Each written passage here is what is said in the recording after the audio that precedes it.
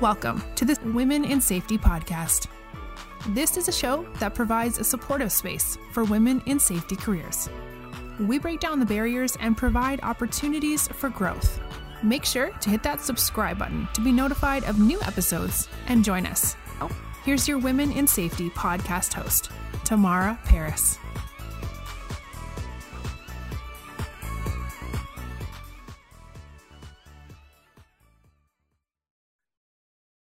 So welcome, Kathy. I'm very excited to have you on our Women in Safety podcast. Thank you for joining us. Well, I'm delighted to be here. Thank you, Tamara. So some people in our audience might know who you are, Kathy, and some people might not. I know that the topic we're going to be chatting about is ESG and human capital.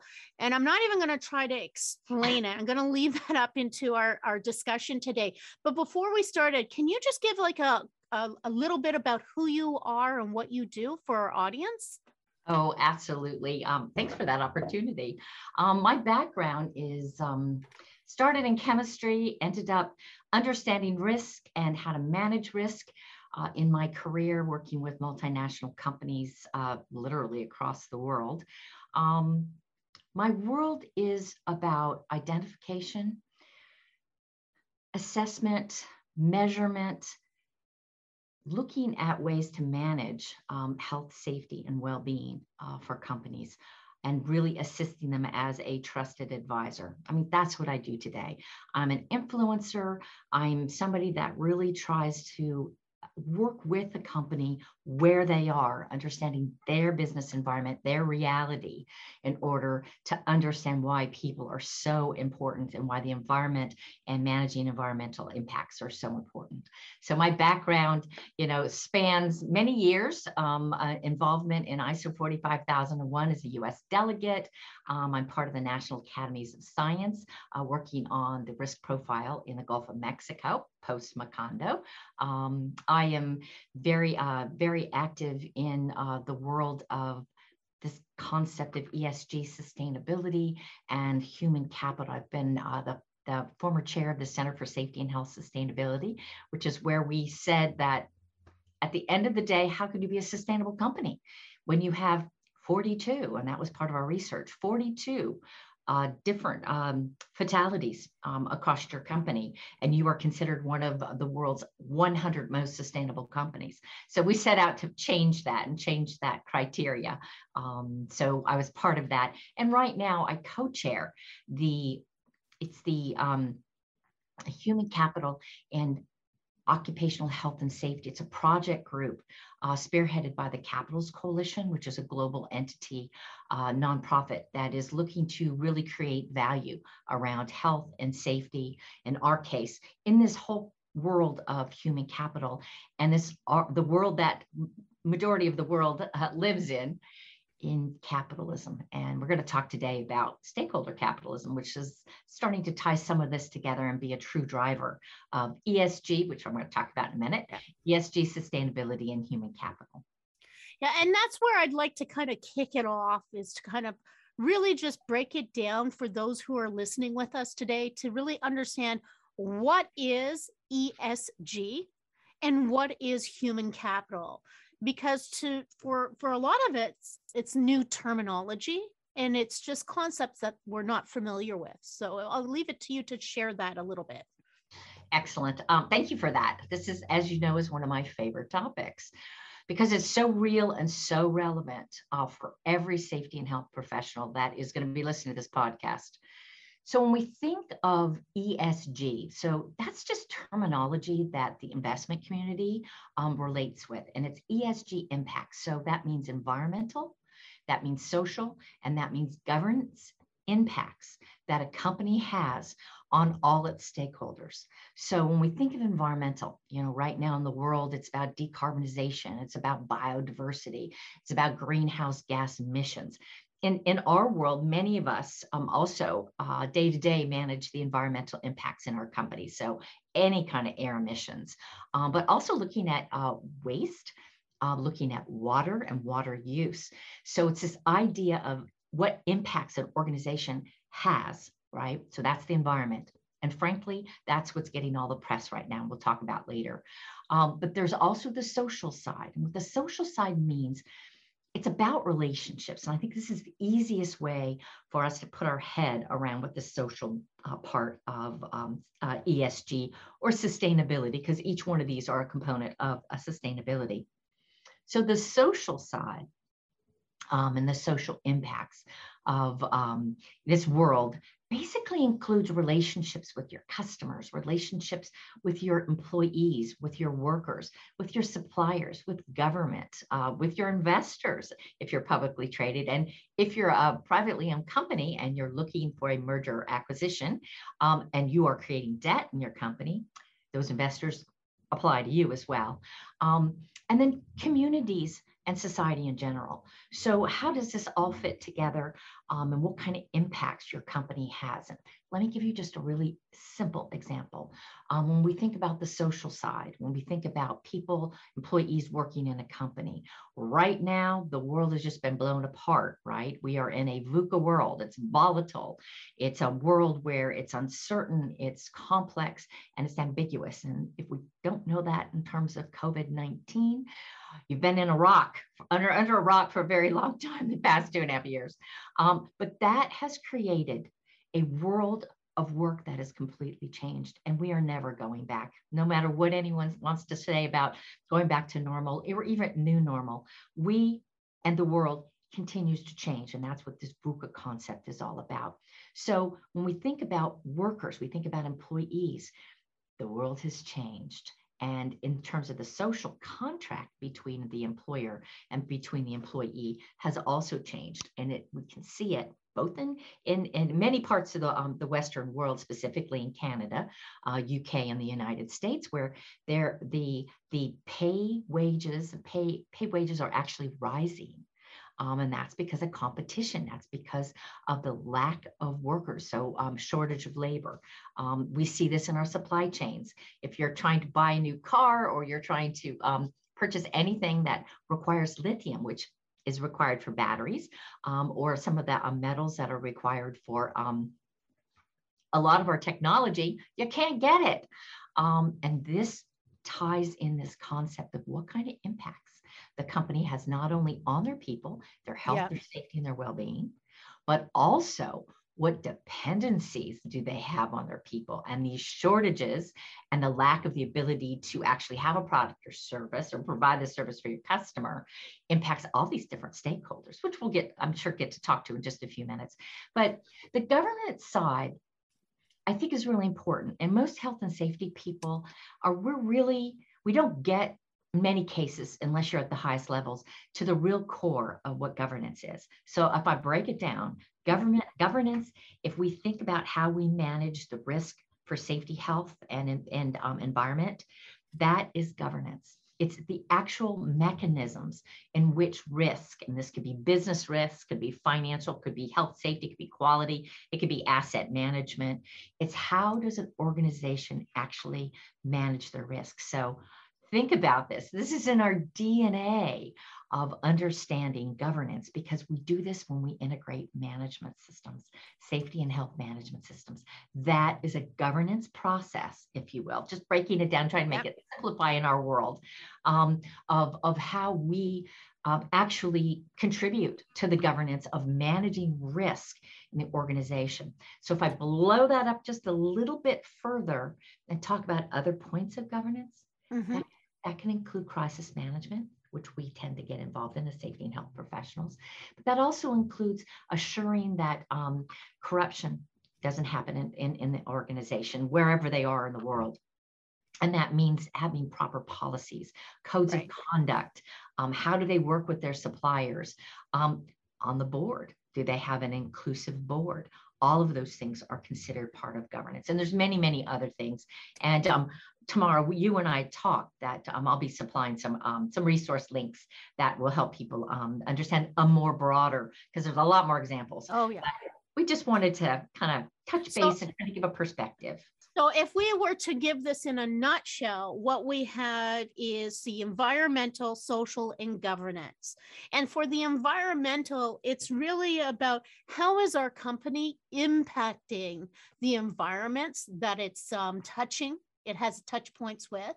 So when we're looking at social, it's about relationships. And so we're looking at the social impacts our company, our organization has on its customers, on its employees, on different stakeholders and contractors, as well as the community that comes in touch with that organization. And when we're talking about governance, it's really how does our organization manage risks? Is that correct? Am I getting that right? Two things I have to add because we need to blow things up.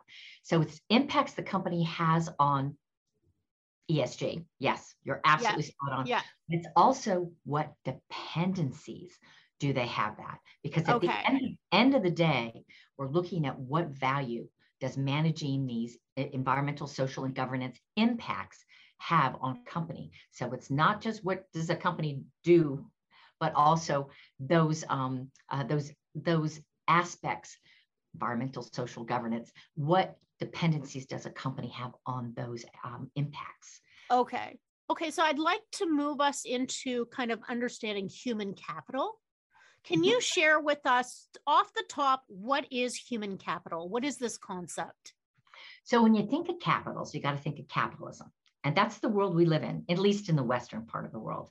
And to understand this terminology, the financial world looks at the concept of human capital. So there's 5, 6 different capitals that create value in a company, and the investment community and financial community look at that and determine whether they're going to purchase those assets or invest in the company. So human capital, in addition to manufacturing capital, intellectual capital, natural capital, human capital, and social capital, and we'll talk about human capital, are all part of capitalism, right? They create value for a company. So when we think of human capital, we're thinking of people. And so, don't look at this as inhuman or inhumane.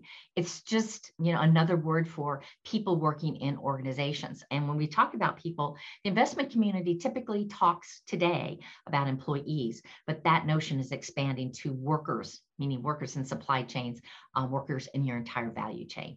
So human capital basically is those skills, those knowledge, the abilities, the capabilities of the people working in an organization that actually help to provide innovation, creativity, productivity in order to impact the performance of a company.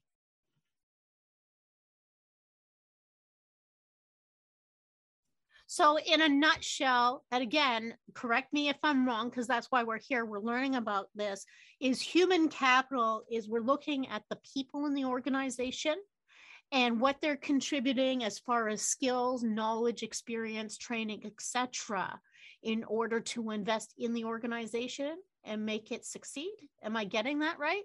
So if you have that notion of human capital, if you have those people that are able to contribute, are able to be creative, right? New products, new services, be innovative, and be productive, that impacts the performance of your company. All of those things come together to create better performance. It's not just getting widgets out the door, right? It's creating new widgets that are much more exciting to your customers and that are going to increase your market share, that are going to be interesting from an investor perspective, right? Because they're the ones that the shareholders are the ones that determine whether or not you're going to continue in business long term.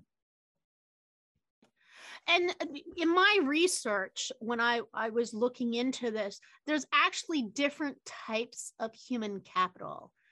Can you share what they may be talking about when they were talking about different types of human capital? So I'm not sure, where you read, but when you think about human capital, it's really what I've been explaining. So these various aspects, if you will, of human capital. So creating innovation, looking at productivity results, based on a company's care and feeding, for lack of a better word, but how they engage, right? How they look after their people.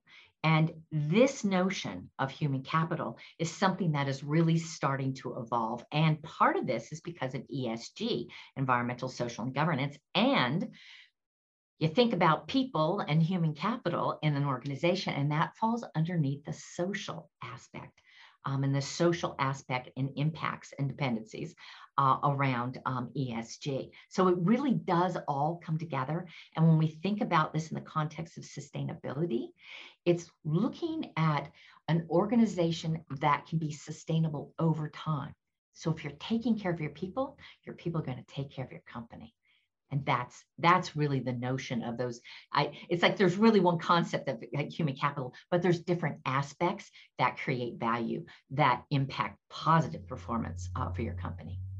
Hopefully that was helpful. It was. And can you share maybe some examples of how does human capital affect organizations? Absolutely. Let's break down this pandemic a little bit more, right? The world has changed. The world of work has changed. And today, because of the pandemic, in workplaces, we're talking about mental health. And before that, at least I think Canada is better, but at least in the United States, not at all. UK, Europe, yes, much more. But now in all companies, we're talking about mental health because people are working remotely.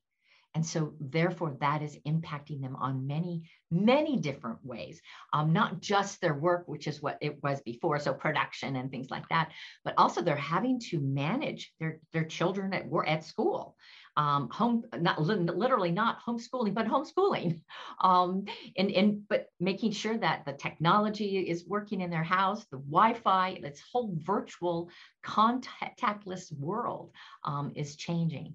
So that is like one aspect is mental health. And we've I mean, even in the grand scheme, Tamara, in the grand scheme, the idea of health really has never been at the forefront. It's always been safety, but now health, right? And mental health, both physical and mental health are really coming to the forefront. So I would say that from the pandemic is a really important change. Yeah, because that's going to be really impacting how people are capable of doing their jobs. Exactly. Both socially, emotionally, right? Yes. As well as building your knowledge. Yes. Because we're not doing those things like we were before. Yes. It's a concept of being fit for work, right? Yeah. Yeah, absolutely. But fit for work isn't just physical anymore. It's also, mental well-being. And, that's another piece that has really come into the fore is the concept of well-being. And if I could just take a second here, the concept of well-being is not just the absence of disease. It is truly fulfillment. And so when we talk about this world of work that has changed and this concept of remote working, just an example of this was a group of software workers for Apple. When Tim Cook, CEO of Apple, said, we know that you want to come back to work. And so we're going to open up the workplace for 3 days a week.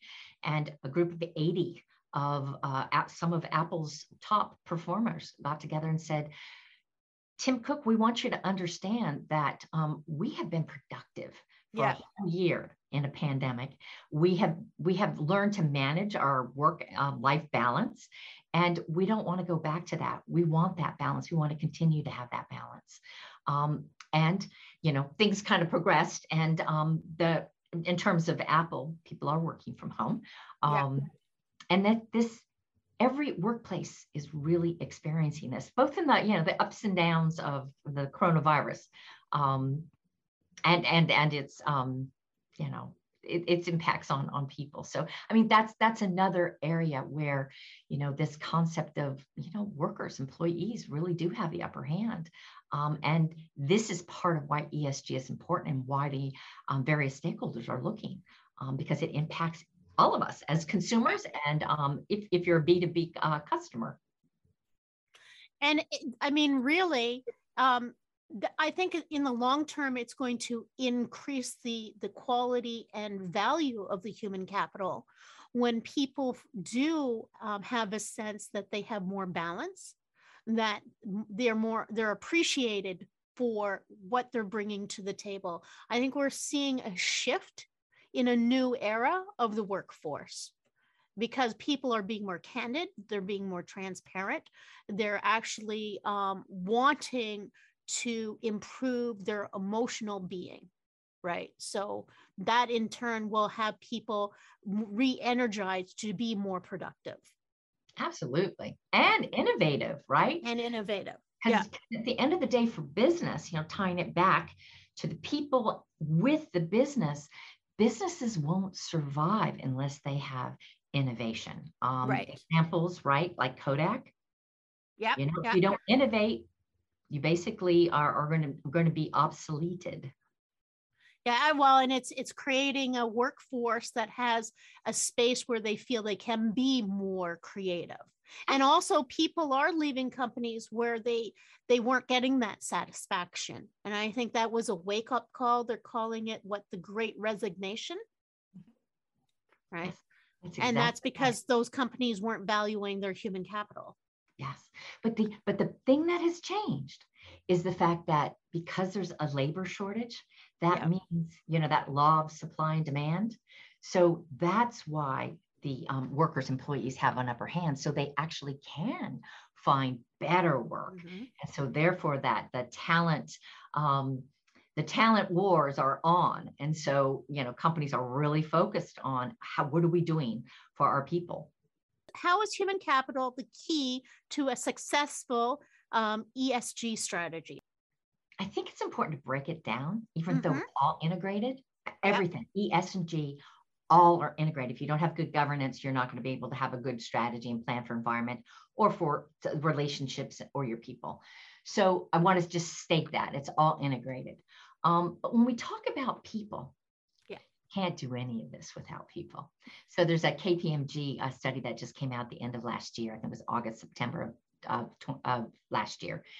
And in this, they really tied, because right now everything's about the environment. What are you doing to identify, assess, manage, and measure? And what's happening is you can't do this without the people. The people are the decision makers. The people actually, which I thought this output of the report was really interesting, because I'm such an organizational change person. That's what I do in companies. I go in and figure out how best to get things moved in the direction that the organization wants to move in, and safety, health, and environmental from my perspective.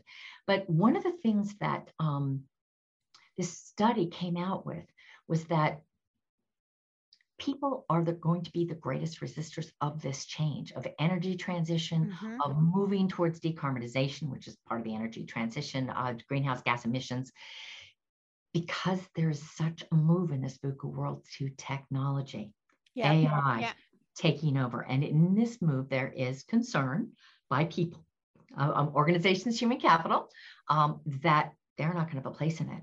So part of this is in this whole world of ESG. And so one of the strategies is to make sure that people are taken care of, is to involve them.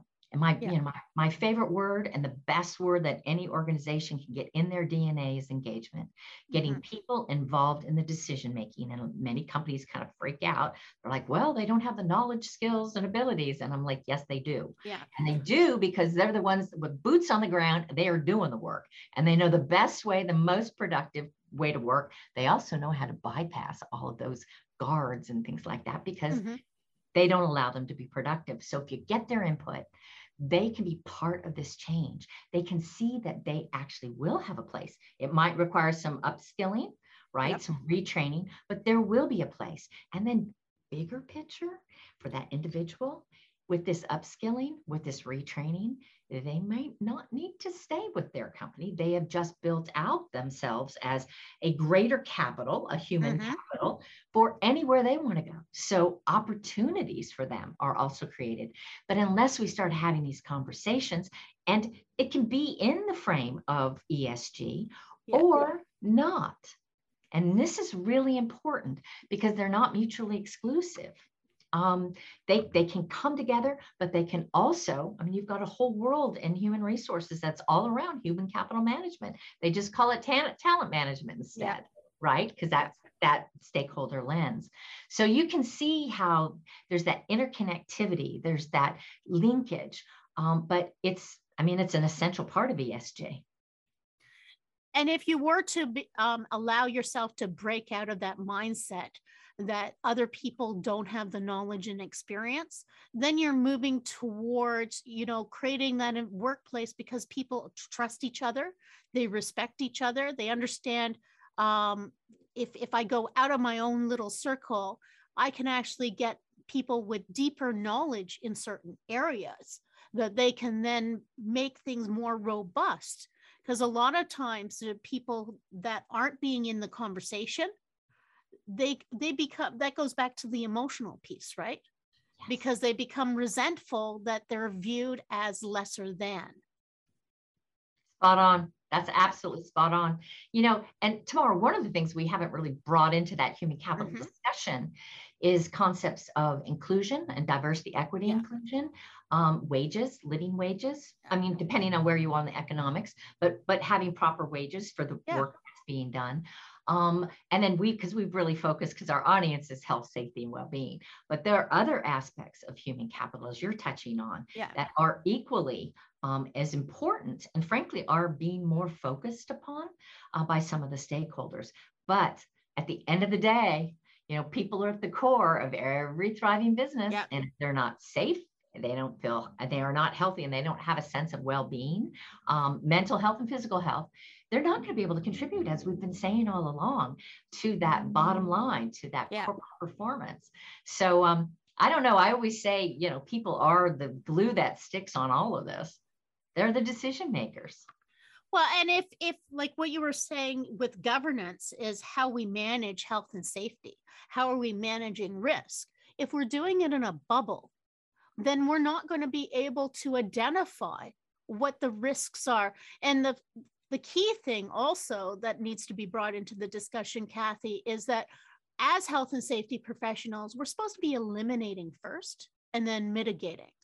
And so if we have those different stakeholders in the conversation, they could actually help identify, like if you've got the individual who's doing the work with the designer and they're having a conversation, just think about just even the setup of a workplace could be done so differently. Like, and I'm thinking about that at the commercial level in a retail store, where the staff are saying, why would anybody design it this way? Right? Of course, we need to wear PPE to clean the oven because they're choosing ovens that need harsh chemicals. Why can't we get an oven that's self-cleaning? Exactly. Right? And that's, yes. And then when you go up and you talk to the people who source stuff and say, well, is it possible to get something like a self-cleaning oven? They're like, oh yeah, that's possible. We can get that. So it's again, getting those brains together, right? Yes, eliminate. And you touched perfect examples because that's engagement 101, right?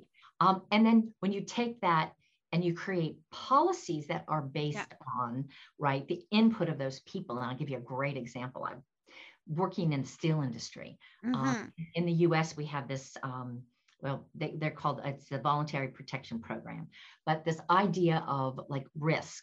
And each types of hazards or risks in an organization, there were teams created in this particular company.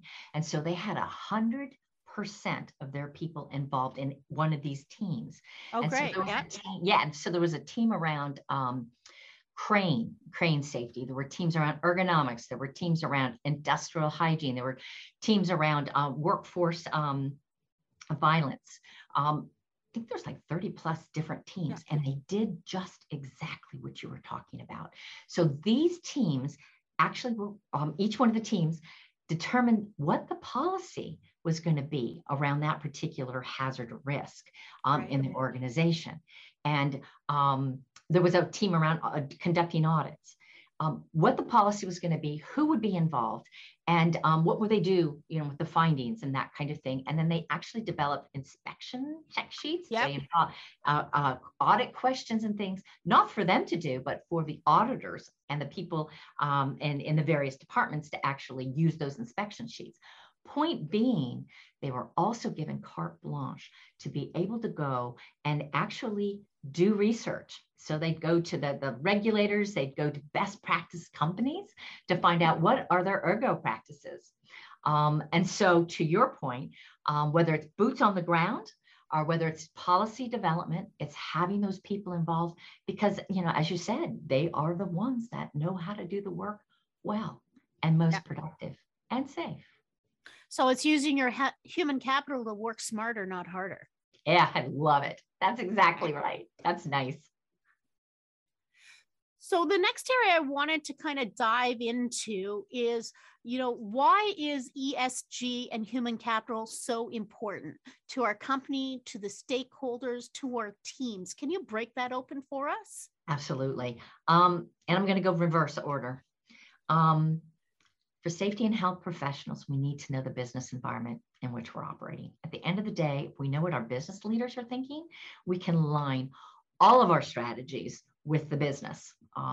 Purpose, which we haven't talked at all about, but what the purpose of a company is, what are the goals and objectives, right? What's their end game? And everything we do in terms of safety, health, and environmental management needs to align with that. We need to align with that in order to get the budgets we need, right? If we need to install a new ventilation system, we need to be talking about the health side of our business and how will that impact the people? How will that impact the environment, depending on what kind of scrubbers and whatnot are associated with those ventilation systems. So all of this, if we can speak in the language of our leaders and the language of business and help them with that context, because we are starting to understand the context, there won't even be any question. The budget, you'll get what you need and probably ask, what else do you need? So that's from our perspective. So when we talk about our teams, right, when we talk about innovation, we talk about creativity, and we talk about the productivity, they are fulfilled in their work and you get the best out of them. You get that discretionary energy. The research says that an employee gives about 80% to their job normally, but when they love their job, that discretionary energy that they decide that they're going to give could be 100%, 150%.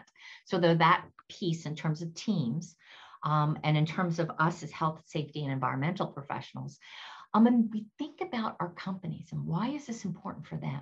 It's important for them because the stakeholders are saying it's important.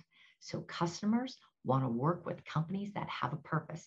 And when we say they have a purpose, companies that are focusing on these ESG impacts that we're talking about. And you'll hear Larry Fink, who is the CEO of BlackRock. BlackRock is most of their customers aren't institutional investors, so they're looking at long-term investments. Why is that important? Well, ESG is about long-term vision, purpose, strategy, and action planning. And so what BlackRock, and mind you, BlackRock is $10 trillion US in assets under management. That's a big influencer in the markets, right? And that's global. But it's not just BlackRock. But Larry Fink, and every year he sends a letter to the CEOs, and his letter just came out literally last week. And in that letter, he talks about companies that manage their business and they focus on purpose. And in my Kathy Seabrook language, I talk about true north, which I'll tell you in just a second.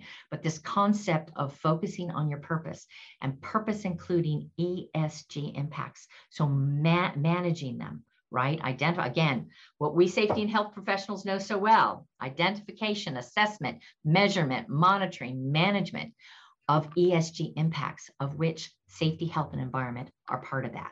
And if we begin to understand what our business leaders are saying that the stakeholders are asking for, customers' expectations, supplier expectations, there are suppliers that are also having to report into those investors on what they are doing. And one of the things is They want, remember the social side relationships, they want to have business relationships with companies that are on purpose.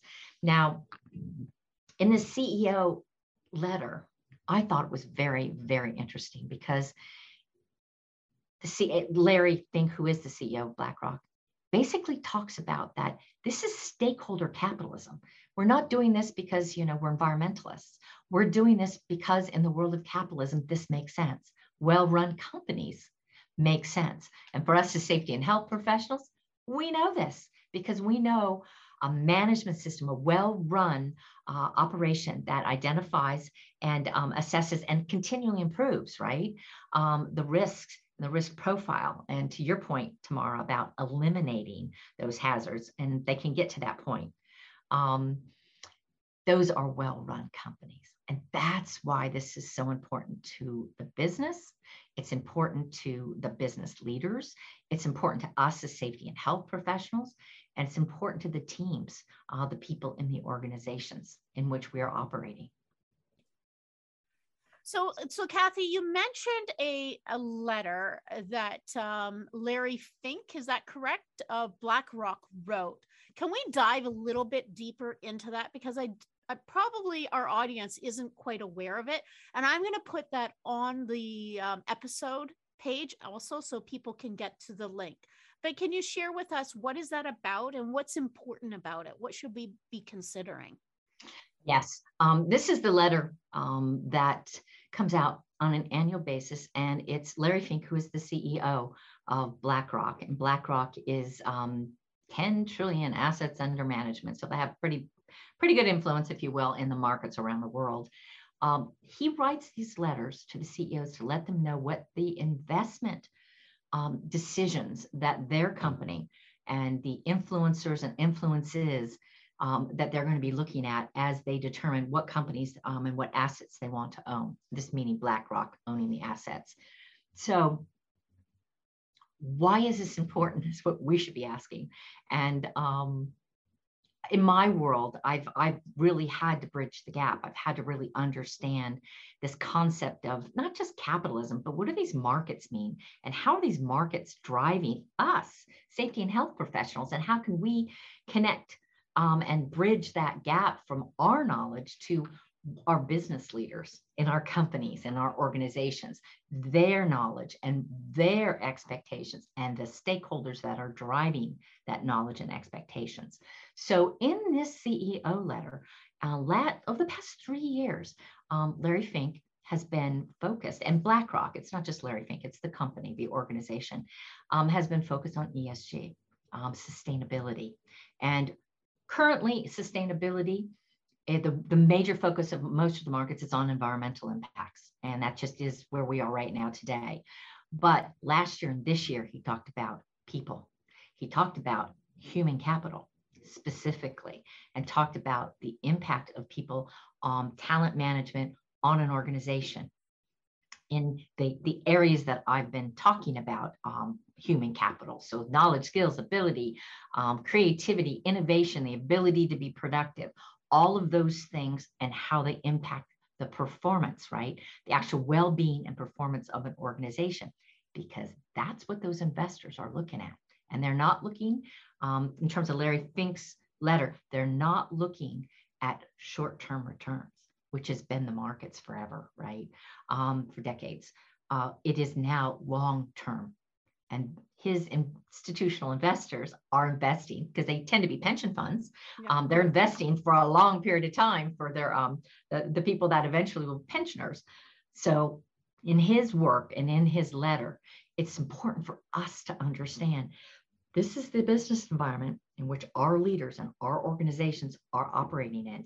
And that environment, just like everything in the VUCA world we've been talking about, in this environment, ever changing. So last year, more emphasis on environment. This year, same emphasis on environment, but also really pulling in the human capital and the social side, and what we call social capital for organizations to be not just looked at and just reported on, but how are they managing it? Yeah. Right? What's the strategy? What are the risks? What are the opportunities for the organization? Hopefully And doesn't he also call on saying that companies need to be clearer about how they're managing sustainability, and he brings in looking at like diversity in the workforce. He talks about understanding the company's role in the society at large as well. Like he really dives in to a lot of areas. When we talk about human capital, these are the things that we've been talking about in terms of diversity, equity, inclusion, looking at living wage, and looking at wages in general, as well as looking at the health, safety. And he, in his letter, talks about the concept of mental health. That just hasn't been in the discussion until the pandemic happened. So again, yes, absolutely. And also tying into this concept of purpose, right? And purpose in my world, it's true north. It's where, people, their health, safety, and their well-being and environmental impacts are all if they're well managed, they create value for the company. And in creating value, that impacts performance and also impacts your stakeholders. And again, it's all stakeholders, not just shareholders. Yeah. That's the other point, that over the past couple of years, the U.S. Business Roundtable, which is 181 CEOs in global companies, so throughout the world, basically said that we need to be looking at all of our stakeholders, not just our shareholders. And that is the purpose of a company. Purpose meaning value for your stakeholders, not just the shareholders. And that is new thinking as of about 3 years ago. Mm-hmm. Yeah, no, this is very interesting. I'm glad that you took the time to share with us this type of document that we may not come across on our own. So thank you for that. My pleasure. My pleasure. The rising tide raises all ships. So, I always feel that that's my role, is to whatever I learn to, share it out so we can all have, safer, healthier workplaces for all people in the world. So thank you, Kathy, for joining me. We are at the end of this session for this episode, but we are doing a series. And so tune in to join us for the next session that we'll be talking about what is the role of the health and safety professional in ESG. But before we go today, Kathy, is there anything else that you wanted to leave our audience with? Yes, I want you to be curious. Find out about your company. Now that you've learned what ESG is and why it's important, go find out your company, or if you're a consultant, or if you're in any kind of capacity where you're actually working with companies, find out where that company is on ESG. And so go to their annual report. Go to their, if they have a sustainability report or a corporate social responsibility report, go to it. Find out, just Google the company and ESG, and you're going to get a lot of information.